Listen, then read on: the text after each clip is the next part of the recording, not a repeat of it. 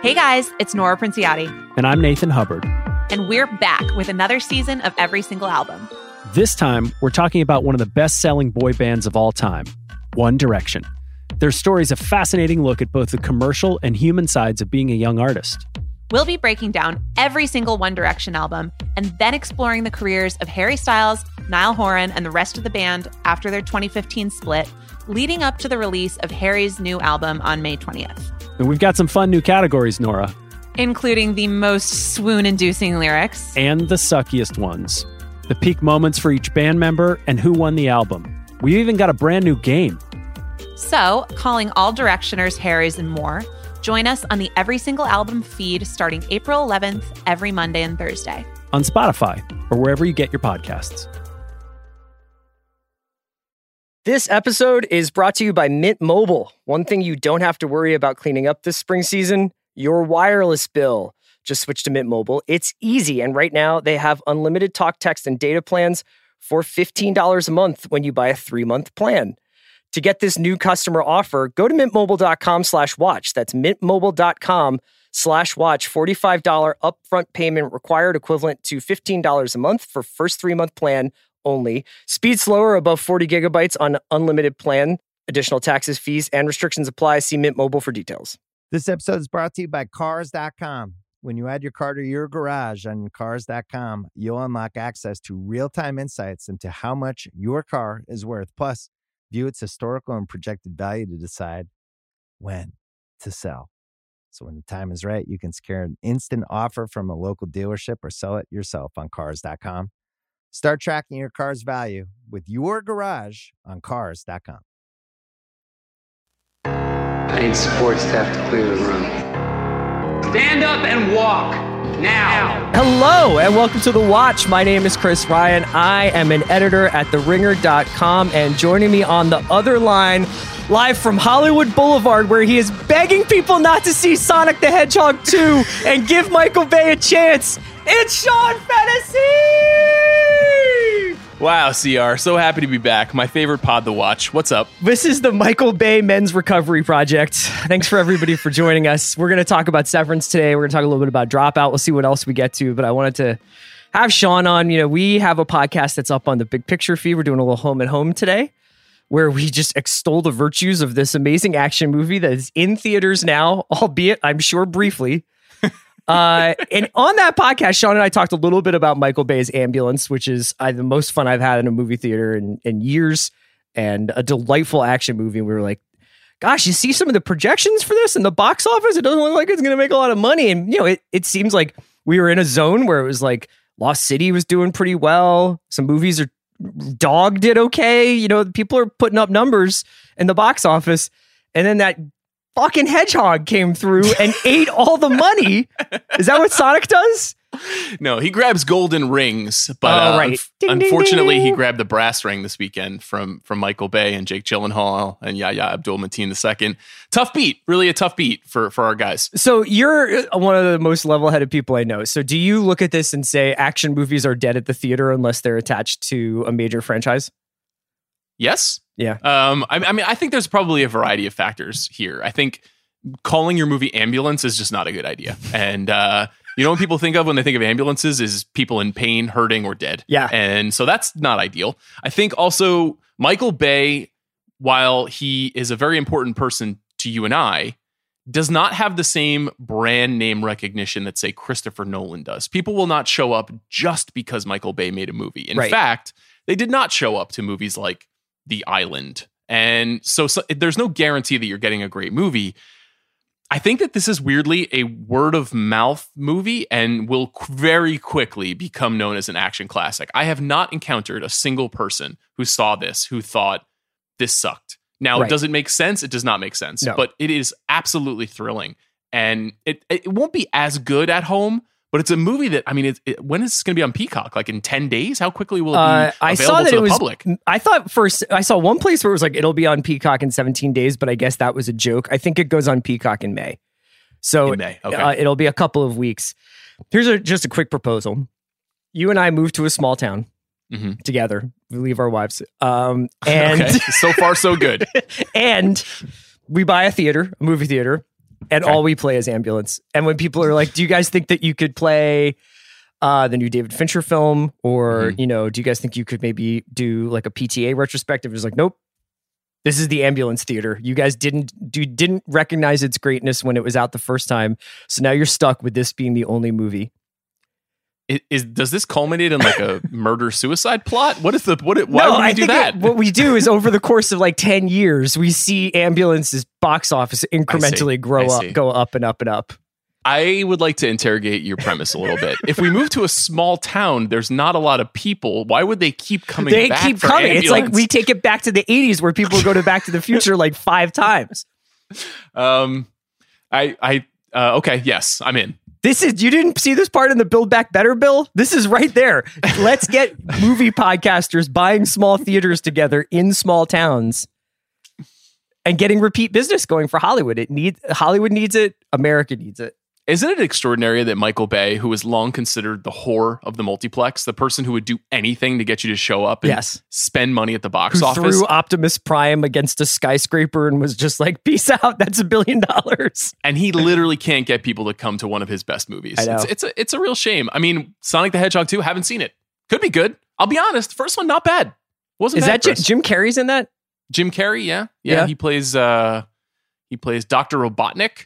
You remember Robotnik from the Sonic game? I really don't have any strong memories of playing Sonic, honestly.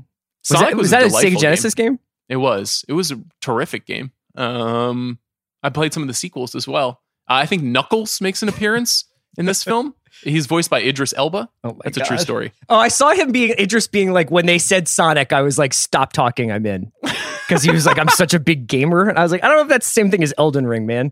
It's so funny because that was my exact reaction when you texted me late on Sunday night and said, the watch? Are you in? And you're like, I'm a gamer.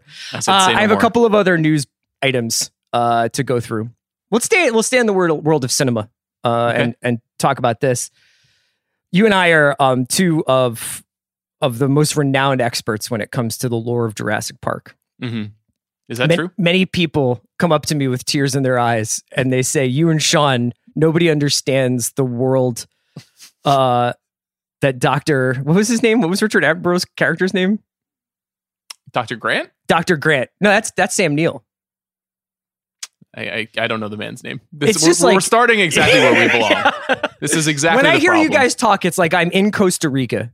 Like I'm on and I'm seeing T-Rexes. Isla Nublar? Yes. So over the weekend, there's another Jurassic Park movie coming. And I think this is a new level of director bullshit. So I wanted you to throw a Colin Trevorrow quote at you. Wait, before you do that, can I just point out that literally in the outline of this episode, you provided the wrong title of the new Jurassic Park movie. Is it not Dominion? It's Dominion, but you wrote Jurassic Park : Fallen Dominion. How can a Dominion fall? I guess it can. It's remarkable how little we know about the Jurassic Park films. Remarkable. There's been 23 of them. I don't know. What do you guys want from me? So Sean and I and Andy, we love director bullshit. We love it when somebody is directing Sonic the Hedgehog and is referencing Elaine May movies or whatever. But Trevorrow, who's had one of the most amazing careers in recent Hollywood history, and if maybe very emblematic of, indie filmmaker, immediately jumps up a level and does Jurassic Park, and from there levels up again and gets a Star Wars movie, which then gets taken away from him. And then, not unlike Michael Bay, just is like, I guess I just make Jurassic Park movies. And somewhere in there, he made one of the worst movies of all time, right? What was that? He made the movie The Book of Henry in 2017, immediately after Jurassic World. This was a personal film for him, and everyone told him it's one of the worst movies ever made. So Colin has been totally Jurassic pilled, and is now giving comments such as this to The Hollywood Reporter. He was talking about the new villain of this film, a dinosaur called a Gigantosaurus, which may have existed, may not. And when asked about what sort of characteristics this dinosaur has, he says, quote, "I wanted something that felt like the Joker. It just wants to watch the world burn." And I just wanted to see if you had any comment. I do. I have a comment. I can already see the meme. The meme is a picture of the Gigantosaurus, a definitely real dinosaur, and underneath it says, "I am going to become the Joker." That's it. It doesn't say. That's the meme. It's got like Gigantosaurus has Laura Dern in its paw, and it's like, why so serious?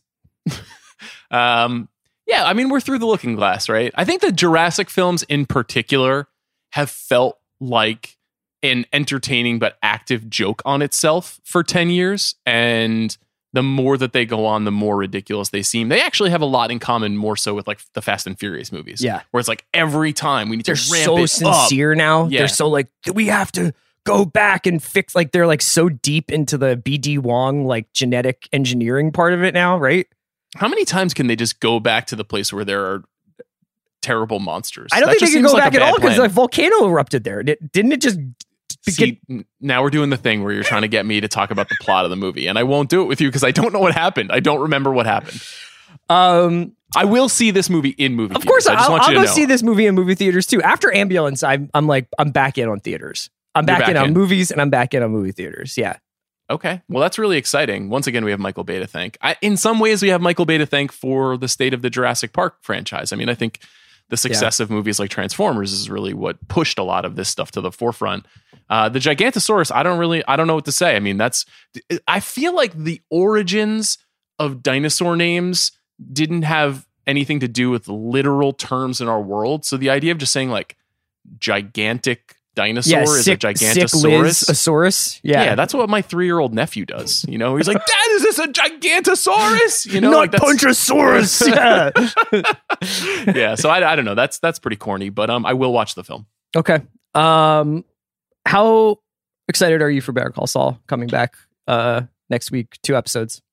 It's crazy. I mean, my 2 favorite shows, other than Succession, over the last 5 years, I think have been Better Call Saul and Barry. And so the fact that they're both coming back right now is pretty shocking. I guess there's news trickling out about Better Call Saul, though. Are you fired up? I am. I couldn't be more fired up. I mean, I do find it a little bit sad that Barry, Saul, We Own the City, Outer Range, Tokyo Vice, all of these things are like all bunched together. On one hand, you could make the argument that you never don't have a night where you could not watch something. On the other hand, I think it's just much more fun if there's like a little bit more of like everybody tucks in on Sunday night for Barry or for Winning Time or for whatever, and it kind of feels a little bit more. I don't know. I guess I'm just old school that way. I just think that there was like a fun to that part. Whereas like now I'm like, oh yeah, I forgot Atlanta's up. I guess I'll go watch Atlanta now. Like, I have a very similar feeling. I don't have as much responsibility to this stuff as you do hosting this show, but it does feel. Homework is not the right word, but I do have assignments, and I have to kind of like fulfill my assignments, and I find myself enjoying them less than I would like to. Although, like I just watched the finale of Super Pumped last night, a show that I think I enjoyed in the exact same way that you did, where I thought it was like a little bit goofy at times, but had that Koppelman and Levine tonality that I think is a lot of fun. And then I think actually weirdly rounded itself into kind of a great finale. And I really loved the Joseph Gordon-Levitt performance, but I thought as I was watching it last night, I was like, this actually has moved on from something I feel like I have to finish to something I am actively enjoying, and thought ended kind of impressively and elegantly, which we don't always get that with our shows. Better Call Saul, though, is in a different stratosphere. That's like legitimately one of the best TV shows of the last decade. So it's pretty amazing that it's coming back this is the end, right? This is the last season? Yeah, but they're splitting it. So there will be, I think it's 7 and 7 or something like that. So there's a run now. And then I believe the rest of the episodes come up this year, maybe later in the year. This is something that's pretty common. Ozark's doing it right now, where Ozark's the first 7 episodes or 6 episodes of Ozark's final season were a couple of months ago, and now they're about to come out at the end of this month. Again, another show where it's just like, okay, multi-Emmy award winning Ozark is just coming to an end while all these other things are on. With Saul, I wanted to ask you a little bit. So there was a Paley Center panel talk with a lot of the people behind Saul, with Giancarlo Esposito and Peter Gould and Odenkirk and Seahorn and everybody. And at that Paley Center talk, Peter Gould was asked whether or not Walton Jesse would make an appearance in Better Call Saul. Pretty straightforward. And he was like, I'm going to say yes. Now, I mean, I guess people might be like, don't spoil that for me, but I'm sorry. He said it in a place knowing that it was going to be aggregated into high heaven.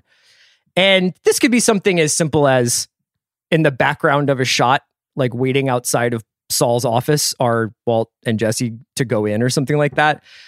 But I thought it was an interesting way of handling kind of like the sort of the Benedict Cumberbatch, is he or is he not Khan conundrum that sometimes affects movies or shows that are trying to obscure a big twist that's coming up. So obviously Andrew Garfield is a recent example of him having to like go on the Tick Tick Boom promo trail, and every single night somebody being like, so are you in Spider-Man? Like, I guess Peter Gould was like, we're just going to get asked this in every single interview, so we might as well just say, yes, they are.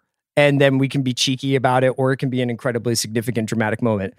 I was a little bit disappointed, though, just because part of what I love about Saul is its distance between the Breaking Bad. Like, it is very much, it's part of its world. But I think part of the achievement is that it would be a great show even if you had no idea what was coming for this character in a lot of ways.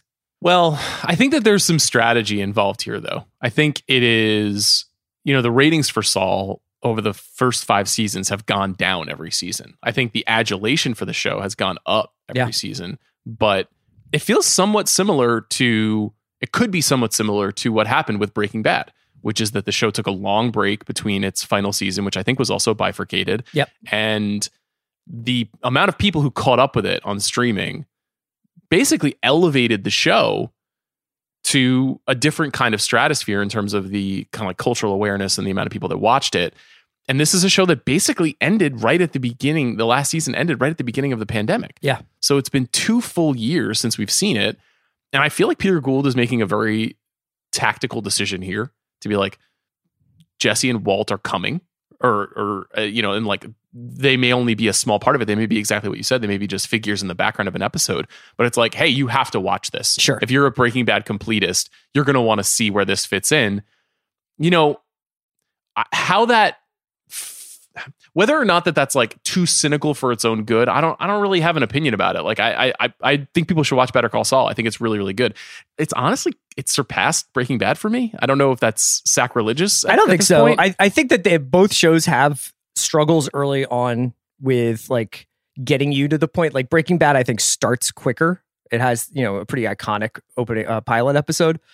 Saul, I think, with the earlier Michael McKean based seasons is like a different show than it is now that it's basically about Gus and Saul. But yeah, it's I think the highs of Breaking Bad are higher than the highs of Better Call Saul, but the kind of like the flow of Saul, I have personally enjoyed more. Although I was much more into, I think, those early seasons when I know you and Andy felt like there was a lot of like legalese kind of bogging the show down. Doc review, yeah. Doc review, right. But I mean, I hope more people are watching it. I'll be fascinated to see if it gets a spike. Yeah, like, and especially, but this will be, this Barry Saul like moment is like a real, despite the fact that we'll never know because nobody really like understands like what ratings are anymore. Like, I think that it was pretty clear to say Euphoria was a huge hit, Succession did very well, whatever. But like, it'll be very interesting to see whether this Netflix bump for Saul, people rewatching it, people being like, okay, we're here for it. The fact that they're putting up 2 episodes is interesting. I've noticed that pretty much every show does that now. Why do you think that is?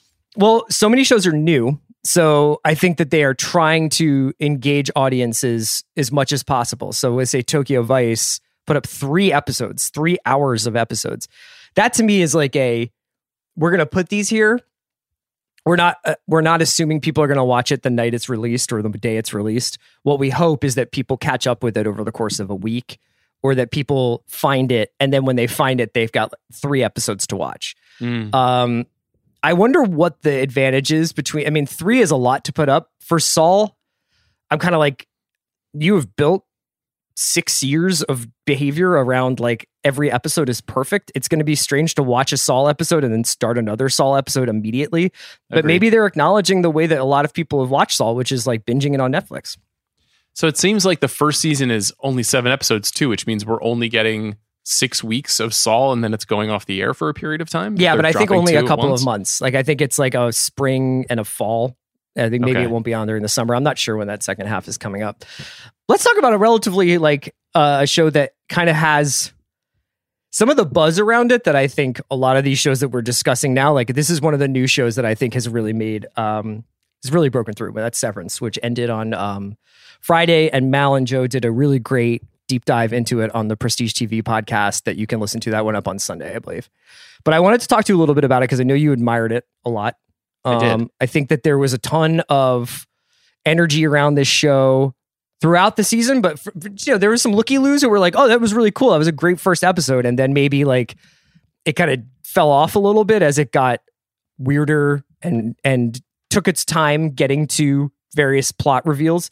And the thing I thought was really cool about the finale was two things.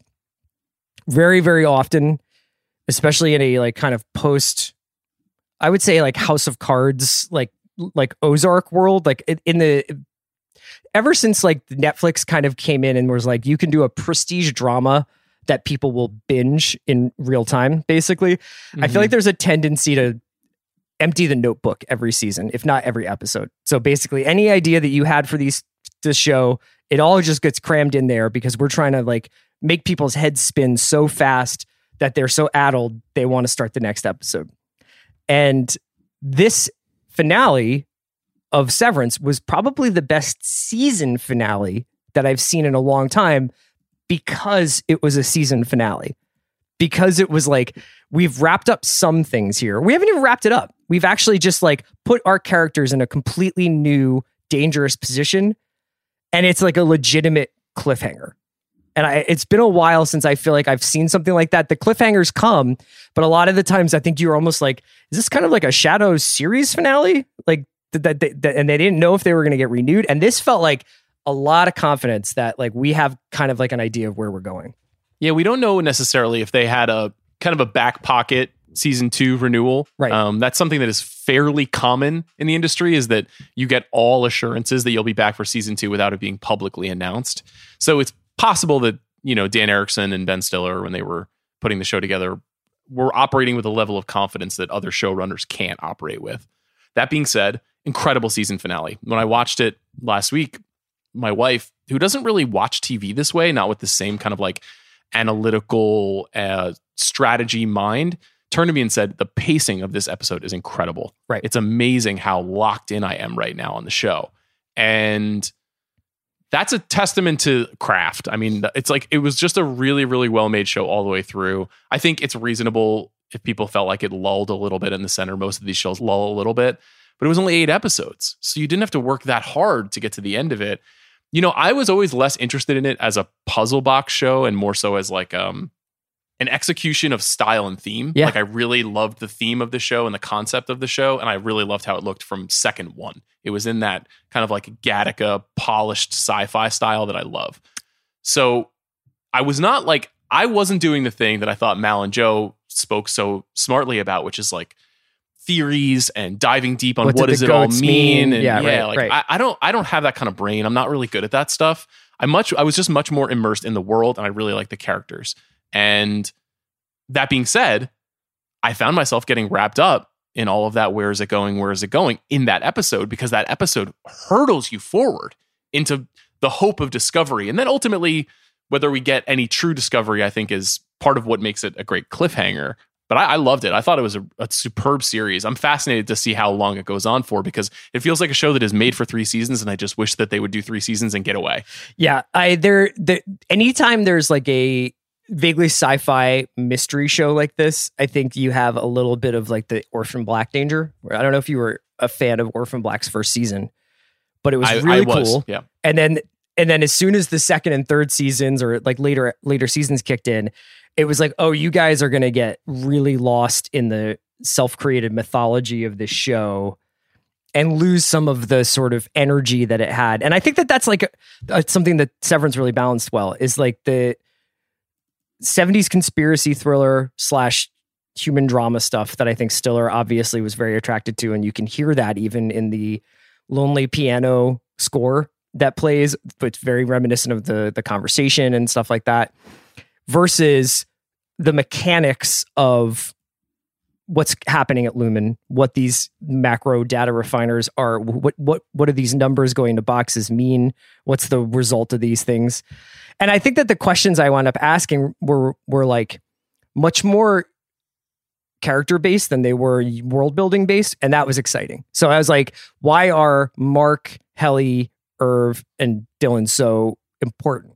Is this the only group that's important? Or, obviously Helly infiltrated this group. Why is that significant? Could it have been any group of macro data refiners, or was it something about Mark? Why is Coble following Mark around and essentially shadowing him? Like, there is like a lot of mystery still there, but it's almost like character to character mystery. Whereas you can also go in, and Apple put up a book that's kind of like a tell-all about Lumen that you can like read about some previous whistleblowers on Lumen and how they were dealt with, and some stuff like that, which is really cool.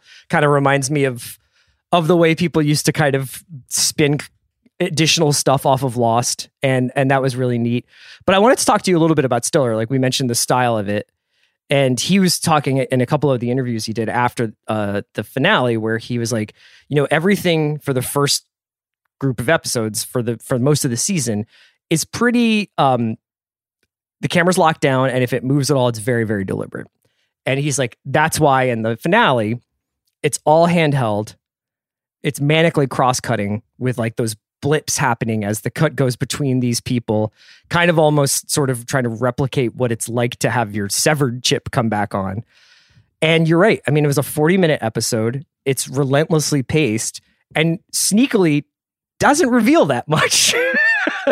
Yeah, we didn't learn anything really, except for a pretty significant reveal about Helly. Yeah. Which they had been kind of withholding from us in a very specific way that they were not withholding anything else.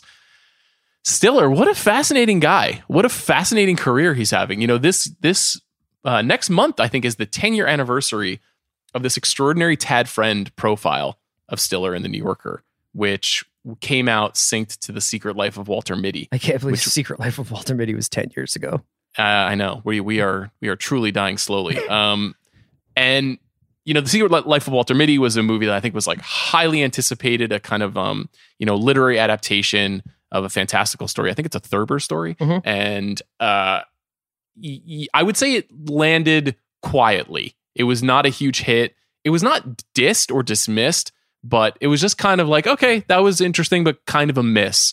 And it's a movie that I think has gained pretty significantly in reputation the more that people revisit it. And I think if you look at that movie and you look at Severance, you can see like kind of the beginning of something for him. He's always been a really interesting filmmaker and kind of comic creator. And I think when people say his name, they think of Zoolander, or, they think of Dodgeball or something like that. But he's a very, very smart guy. He's a very meticulous person. You find that in every piece about him, is that he is like obsessive about getting things right. And this is a show that is obsessive about getting things right. Its characters need to get everything right. The company that is at the center of the story needs to get everything right. It feels like a perfect match for his idiosyncrasies as a creative person. I kind of didn't really see it coming. Him kind of turning into one of the great directors of his time. I mean, you guys talked to him for Escape from Dannemora when it was on Showtime, which was just a terrific show. I just talked to Ty West on the pod on The Big Picture a couple weeks ago, and he cited Escape from Dannemora too, and he was just like, Ben Stiller is super underrated, man. Yeah, Dannemora seems like that was also, Sam Esmail loved that. Like, I feel like a lot of people who make TV look at Dannemora as like a really significant achievement, which I like the show quite a bit, but I think it's like some of its like drabness kind of got to me after a while. But yeah, like people rock with him pretty heavily. I feel like you can also feel Stiller recognizing in real time, and this is kind of the conceit of the Tad Friend piece, but kind of realizing that I can't be Derek Zoolander like in my 60s. And so what is going to speak to me creatively? Yeah. And so I need to find better and different kind of work to do. And I don't know. I mean, this is a really, really, really good show. And it's a really unique show, and it's a little bit of a tough sell, I think, if you're not a fan of science fiction or you're not a fan of this kind of like stripped down storytelling. But I thought it was a really successful finale. I'd be happy to wait a year to get it back. I know a lot of people felt differently. I know a lot of people were like, I want it now. I need to find out more stuff now. But I'm kind of the opposite with these sorts of stories. Like, I'd like to forget how much I liked it and then be reminded when it comes back. That being said, if I'm watching Severance in 2028 in like season 6, I'm going to be annoyed. I think that there's probably a happy medium where they do give us like a year. Just as long as it's not like the 2-year wait, which obviously was COVID created, but like this 2-year wait with like Barry, Stranger Things, Better Call Saul, where I'm like, shit, do I have to rewatch this series to remember what happened to these people? There's a couple of Severance things I wanted to talk about, specifically like just like little plot points. I will say, I think the second season has the potential to be even better, because part of what I thought that the early opening episodes were wonderful, but had a certain deliberate, this is what it's like for Mark to go from his home to work, and here's 5 shots of him driving and walking from the parking lot and sliding his ID card, and it creates that rhythm. But after a while, I was like, okay, got it. Like I've established that it's cold there and that this is what happens every day. And I think that if you get into that second season, and if the second season essentially starts the second Helly wakes up on stage her Audi takes back over, and the first episode of the second season is like what Helena is like, that's going to be awesome. And just to have that, I hope they keep some of the momentum going out of the finale rather than going back to like 2 months later and this is what's happening. And now there's like a mystery of what happened in the interceding 2 months. I wanted to ask you some of the like plot point things. Sure, I have literally no insight, and I don't understand. I don't expect you to, but I guess I'm kind of curious about whether some of these plot points intrigue you more, turn you off more, or whatever. Like, I think one of the big reveals towards the end of the season was this idea that Mark's wife, who he thought he was mourning, who died in a car crash, and that was why he had opted for severance in the first place, was in fact, I don't know if alive is the right word, but at least there is a clone of her seemingly working at Lumen, but she's not quite like the other people working at Lumen in that she seems to be getting returned to some floor. My idea about this is that they are experimenting, obviously, with like regenerating people. That would make sense also given the regard they hold Egan in, and like this idea that there are these like sort of totemic figures in the Egan family, and that the idea would be like bringing them back in some capacity. Did you find that part like, I guess what it does is essentially gives Mark like a different mission than before, because now it's like, well, his wife is alive. So will his Innie and Audi both recognize the fact that this woman is Gemma? But what did you think of that sort of curveball thrown in there? It had me thinking differently about what Lumen is, which is that through the first 3/4 of the season, I believed that Lumen actually did make something or produced something or was responsible to something. And then by the time we got the reveal about Miss Casey, it had me thinking that this is just the terrarium, that this is just a place where they're kind of actively experimenting, not just in regeneration, but in psychological experimentation on a regular basis. And the idea of putting someone who has been severed in the same space as either his wife or a clone of his wife who is also severed and has no recognition is like basically like a test of wills. It's like a test of psychological wills. And that is interesting. It's probably like a little bit less exciting because then ultimately what Lumen's motivations are, or like how they make money, is maybe like less world conquering. Mm-hmm. But the fact that they have politicians in their back pocket, the fact that Severance is expanding clearly outside of the world of Lumen, that the politician's wife is clearly part of the experience at this point, I find really interesting. I guess I don't really know. What you're saying about where they can pick up is interesting, right? Because they could just pick up exactly where they left off, but they could also go back like 10 years into the past. Sure. And or 50 years into the past and show us like where Egan started, and where Helly's grandfather, how he revolved, or whatever the hell they're doing with, like there is a lot of potential mythology there. So I'm curious to see where it shakes out. The politician thing is notable because Petey and the politician and his wife and Mark's sister and brother-in-law, who obviously the brother-in-law is essentially writes like the New Testament as far as Mark's concerned. And this guy's just an idiot. They're the sort of band of the real world that's outside of Lumen. And I thought that the show was just as careful about how much of the real world they showed us as they were about what they showed us inside of Lumen. So it's notable that like we kind of get a sense that it's like our world, but not so much that it's like people are talking about the Mets, you know, or people are talking about like, you know, Olivia Rodrigo. There's no like pop cultural or chronological references to what's going on in that world. It's just that there are people outside of it. I keep kind of going back to this, the similarities I saw in some of the stuff that like they're doing in this show with this Philip K. Dick novel called Time Out of Joint.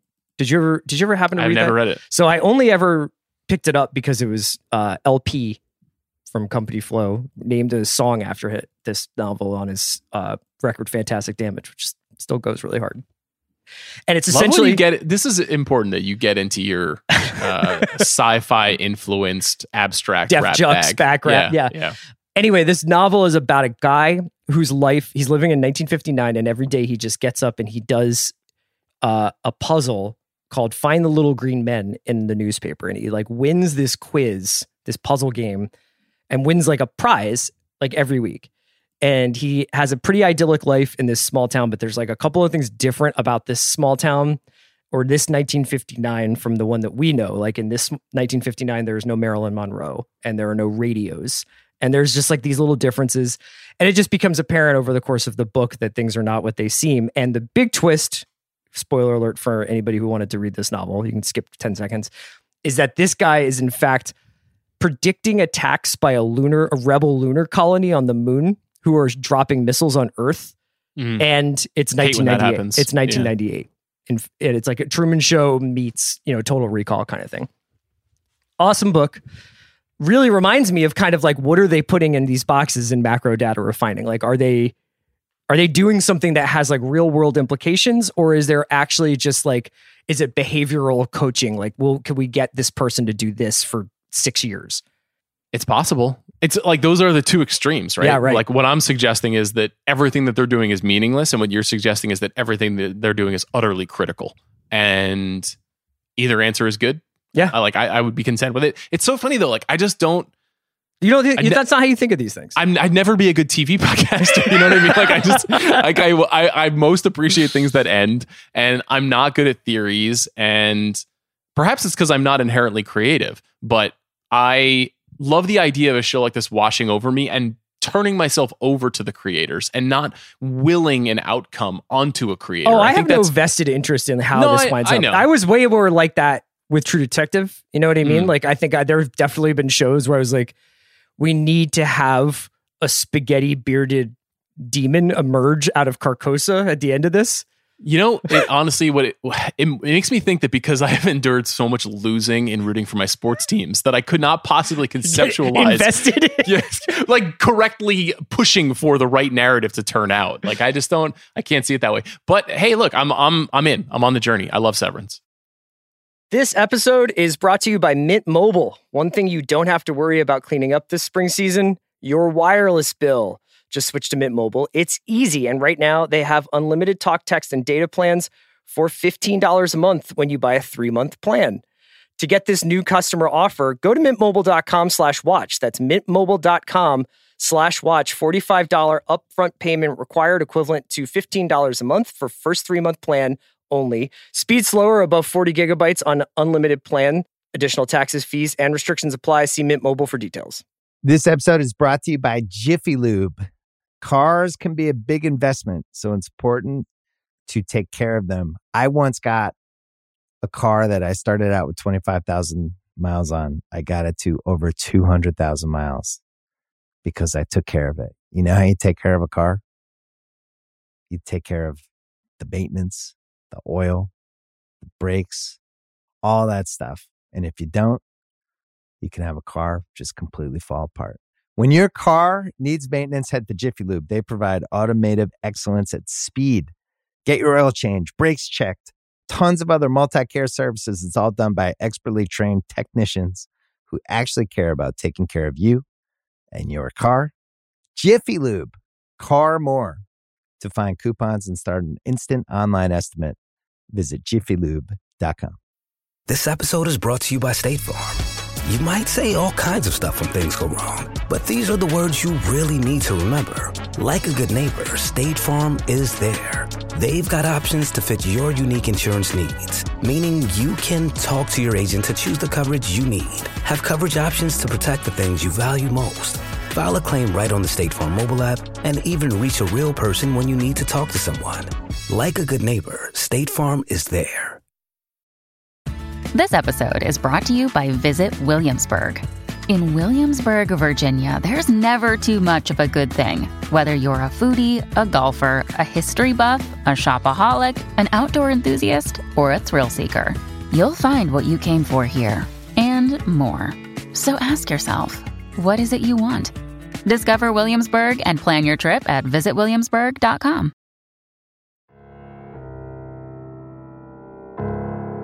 So you mentioned this. I wanted to ask you a little bit about The Dropout, which also ended last week, I believe. And I think was my favorite of the ripped from the headlines, ripped from the podcast shows. And one thing that all of these shows sort of share is a kind of like, you already know this story. We're just going to put like gray actors, or, you know, maybe you don't know this story, but you've already read or listened to a version of these events that is pretty straightforward, but also pretty all-encompassing. So what we're here to do is put the most interesting actors in these roles and maybe find some moments of human drama that you could only experience on TV. For some reason, like I don't really care about Elizabeth Holmes, but found Seyfried absolutely like gangbusters amazing. What a run she's on between Mank and this. I hope that this is the beginning of her having like a 10-year run of like, just give her the Meryl Streep roles, like give her the money roles. What did you think of the finale? I thought it was really good that it didn't give up the ghost on the Elizabeth Holmes's psychological state of mind. The show never let you think for a second that she felt like she was grifting anyone. And she wasn't scamming people, that she had convinced herself in this almost like overwhelmingly all-encompassing psychosis that she was doing something good, that her company was doing something good, and that she taught herself this at the age of 19 when she came up with this concept, and that she never let herself believe anything otherwise. Now, obviously, Seyfried's performance betrays something without saying the opposite, and that's part of what makes it such a good performance. But we've never heard Elizabeth Holmes say, I was wrong and I got way in over my head, or any. She's never spoken about this in that way. And so it was this fascinating journey into like the mind of a sociopath. I mean, she really was. Yeah. She inflicted a lot of fascinating damage on people.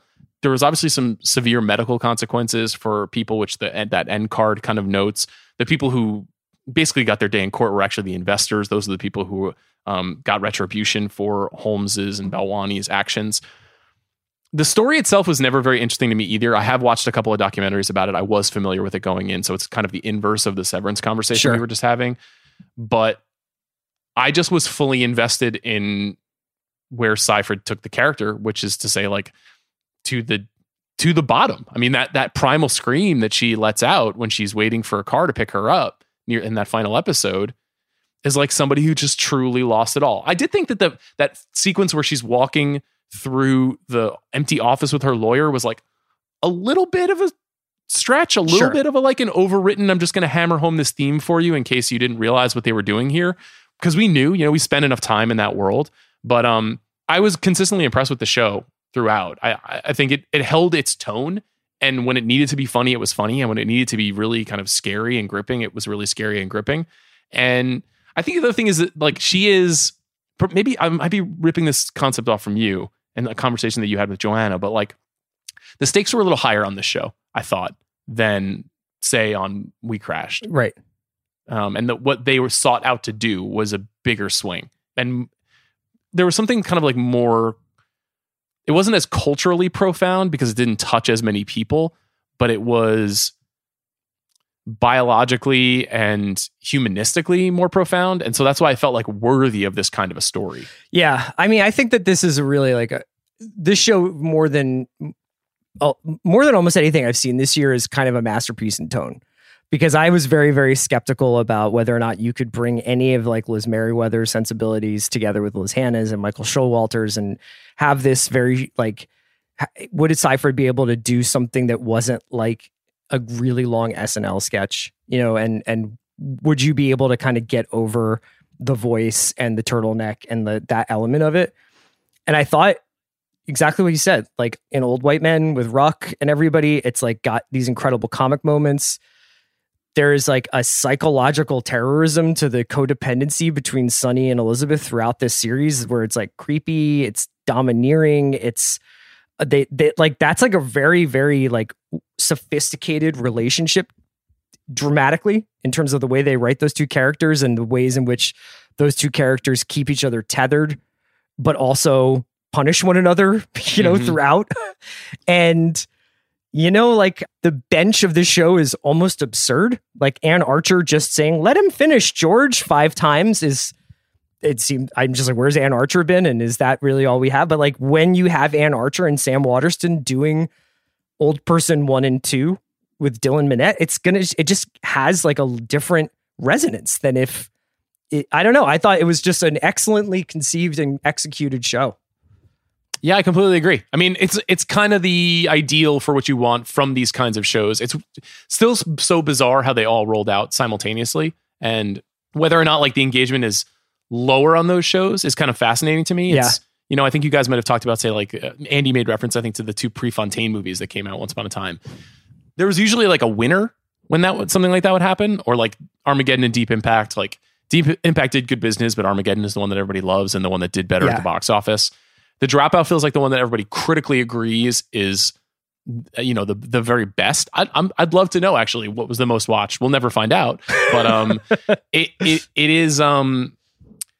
It also just feels like it will probably do pretty well at the Emmys. When the Emmys I think come that's around. Also the answer for why all this stuff came out at the same time, is just crashing it into the Emmys and getting Anne Hathaway and Amanda Seyfried their Emmy nominations and getting Leto an Emmy nomination and all this stuff where it's just like, I can't believe this is like all happening at once. I think that they all want the awards run, but we'll see. Seyfried is such a fascinating figure too, because, you know, you mentioned Mank, and she really has transformed herself into one of the best actresses of her generation. Yeah. And in 2004, she was in Mean Girls and she was Lily Kane on Veronica Mars. Mm-hmm. And I always thought she was very striking. You know, she has those big kind of like cartoon eyes and this willowy voice. And she was always playing like kind of dumb, but maybe secretly smart. That was kind of her métier. And she looks almost exactly the same. Yes. Like 20 years later, like she has not really aged that much. So it's not about her presentation, but she's just so skilled now as an actor. You know, she's a way more subtle performer. And I'm so curious to see like what kind of a career she wants to have. Cause it feels like if you're an Oscar nominated actor and you win an Emmy, you can kind of write your ticket now. Yeah. And I'm interested. There's, when you first started seeing movie stars coming into TV, I guess it really started with Trudy, and those guys kind of like arriving, and then, you know, Nicole Kidman and the Big Little Lies crew doing it, and Sharp Objects, and you see Amy Adams doing it. And I think that there was something where it was a little bit of like a late middle-aged actors retirement fund, you know, like where it was like, so you can't really do franchises anymore. Or maybe you can't like open a movie, but you're a big star, but like, it's really cool. But like, ultimately, I think that they started taking like these very meaty roles in TV. And the thing that's cool about the Seyfried role or the Seyfried performance is like, this is like a really good argument for why TV like this should exist, is because they just don't have, there's not a movie where she could do this right now. Like, and if there is, there's like one a year. And so everybody in Hollywood would go for the role, you know? She was in a movie in 2020 called You Should Have Left, which was a kind of like horror psychological thriller Kevin that Bacon, David right? Koepp wrote and directed. And then she was in a movie on Netflix in 2021 called Things Heard and Seen, which was written and directed by Shari Springer Bergman and Robert Pulcini, who made like American Splendor. And those are some really talented people who all made those movies. I think both of those movies are considered kind of misses, or people haven't really heard of them. And so she's obviously out there questing to make good stuff and to work with talented people. But like you say, movies are actually not really where it's at for the most part for an actor like her. And the fact that she would it surprise you at all if she just took on another miniseries immediately after this? Not at all. Wouldn't. It seems like that could be where she goes. The Meryl Streep comp that you made before is kind of funny, right? Because Meryl Streep began as this deeply serious actress, and then she pivoted over time to a kind of like a serious comedy and then a kind of light comedy. Yeah. And it feels like Amanda Seyfried is maybe doing the inverse, like her work is getting more and more serious as she gets older and becomes more skilled. But, she's also in Mamma Mia. I mean, she's like, sure, she's a really successful comic actress. So world is her oyster, I guess. Yeah. Unlike Elizabeth Holmes, who she's not in a good spot. Yeah, she doesn't have any oysters. All right, Sean. Would you wait, before you wrap up, I have two really important questions Would for you I that test related my to blood the in Dropout and Theranos? Severance. Would you have invested in Theranos if you were part of that initial round? I'm not entirely positive I'm not invested in Theranos. Like, do you know what you know what I mean? It's like, sometimes do you ever like make a contribution to various like finance, like you're like, okay, here's my money. And then they're like, no, we got Chris, you. I'm tremendously thorough in all my dealings. So you have like a Bloomberg terminal up right now. Is that why you look distracted? Yes. Okay. I'm just worried. Like sometimes I'm like, I hope I don't have like a ton of Lockheed Martin stock, You should look into that. It is something well, you can actually look up pretty quickly. Fund. Doesn't that mean like you're kind of all over the place, right? Well, are you just like deeply invested in defense contracts? Is that the fund that you... It says emerging markets. I'm just kidding. Okay, wait. One more question. Yeah, one more question. Blood testing is something where I'm like, it seems like we do that pretty well. Okay. I don't think we needed to like optimize it. I'm sure I'm wrong, but like that was one of those things where I'm like, did we need to like? I understand getting it faster, but it's like that was like I was like, we could have seen this was a scam from the beginning. Second question: would you sever? Here's the thing. I talked about this a while back with Andy, and I was like, I'm down to do it. I think it would be interesting. I thought it was fascinating that with the Mark character, he's trying to escape pain in his personal life by going to work. Yeah. You're trying to escape the pain of working movie drafts with me. No, but I wonder, like, I wonder where the, like, it is the inverse of what most people think, where it's like, man, my work is really hard. I'd love to forget about my work and go home and enjoy my life. But most of these people, by the depiction of Irv and Mark, at least, seem very sad and lonely in their personal lives. You know what I mean? So it's like, yes. I'm just wondering about like the flow of severed energy. Right. You wouldn't sever though. You love your work and you love your home life. You want it to just inform itself. That's true. I do actually. I like that. But what you're saying to me right now is that you have a deep and satisfying home life, but your work kind of blows. No, you want to be able to check out. Here's the thing. I know you're trying to bust my chops. You and I have been working closely together for 10 years. So this is a reflection of me. Is if you severed and when you got out of Severance, like you were just like, I guess I'll go to a movie. What's this? This Sonic the Hedgehog looks pretty good. There's nothing wrong with seeing Sonic the Hedgehog. I know, but like if you were like, and you were like, what are all these Blu-rays doing here? Maybe I should sever. I'll look into it. I would never do that. You should sever, and then when you come, like your severed self should be like get super into TV theories and solving mystery box shows. That should be your new thing. Sean, I'm going to let you go. Thank you so much for joining me today. Thank you so much for talking about Severance. Everybody can hear us on The Big Picture, and they can hear Sean on The Big Picture twice a week, as well as the Rewatchables and the Prestige TV podcast. And I'm sure elsewhere. Getting in there with Jastrzemski talking about DeGrom's elbow. Is that happening? Can you not bring up the Mets? Phillies this week. They're mashing. Let's go. You ready? Yeah.